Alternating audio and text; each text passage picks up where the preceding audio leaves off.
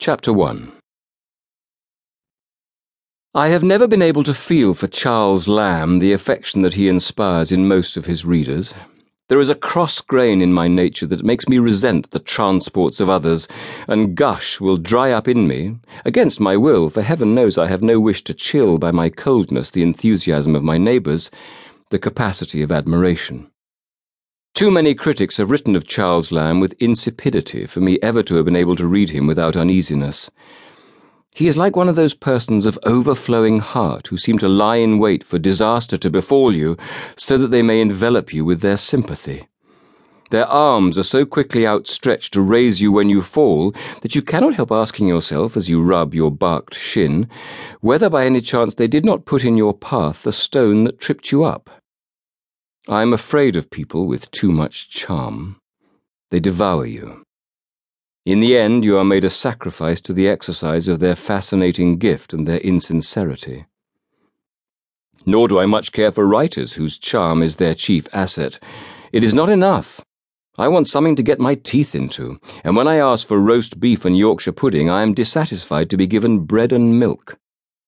I am put out of countenance by the sensibility of the gentle Elia. For a generation, Rousseau had pinned every writer's heart to his sleeve, and it was in his day still the fashion to write with a lump in the throat. But Lamb's emotion, to my mind, too often suggests the facile lachrymosity of the alcoholic. I cannot but think his tenderness would have been advantageously tempered by abstinence, a blue pill, and a black draught.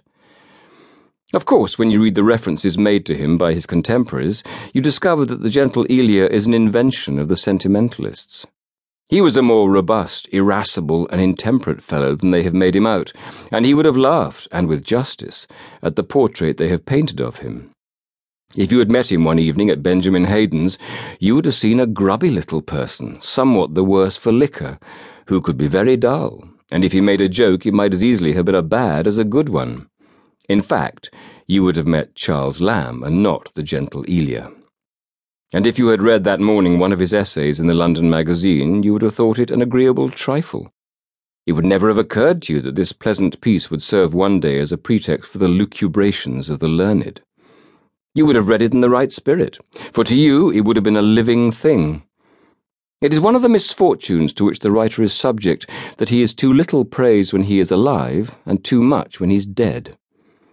The critics force us to read the classics as Machiavelli wrote, in court dress, whereas we should do much better to read them as though they were our contemporaries, in a dressing gown.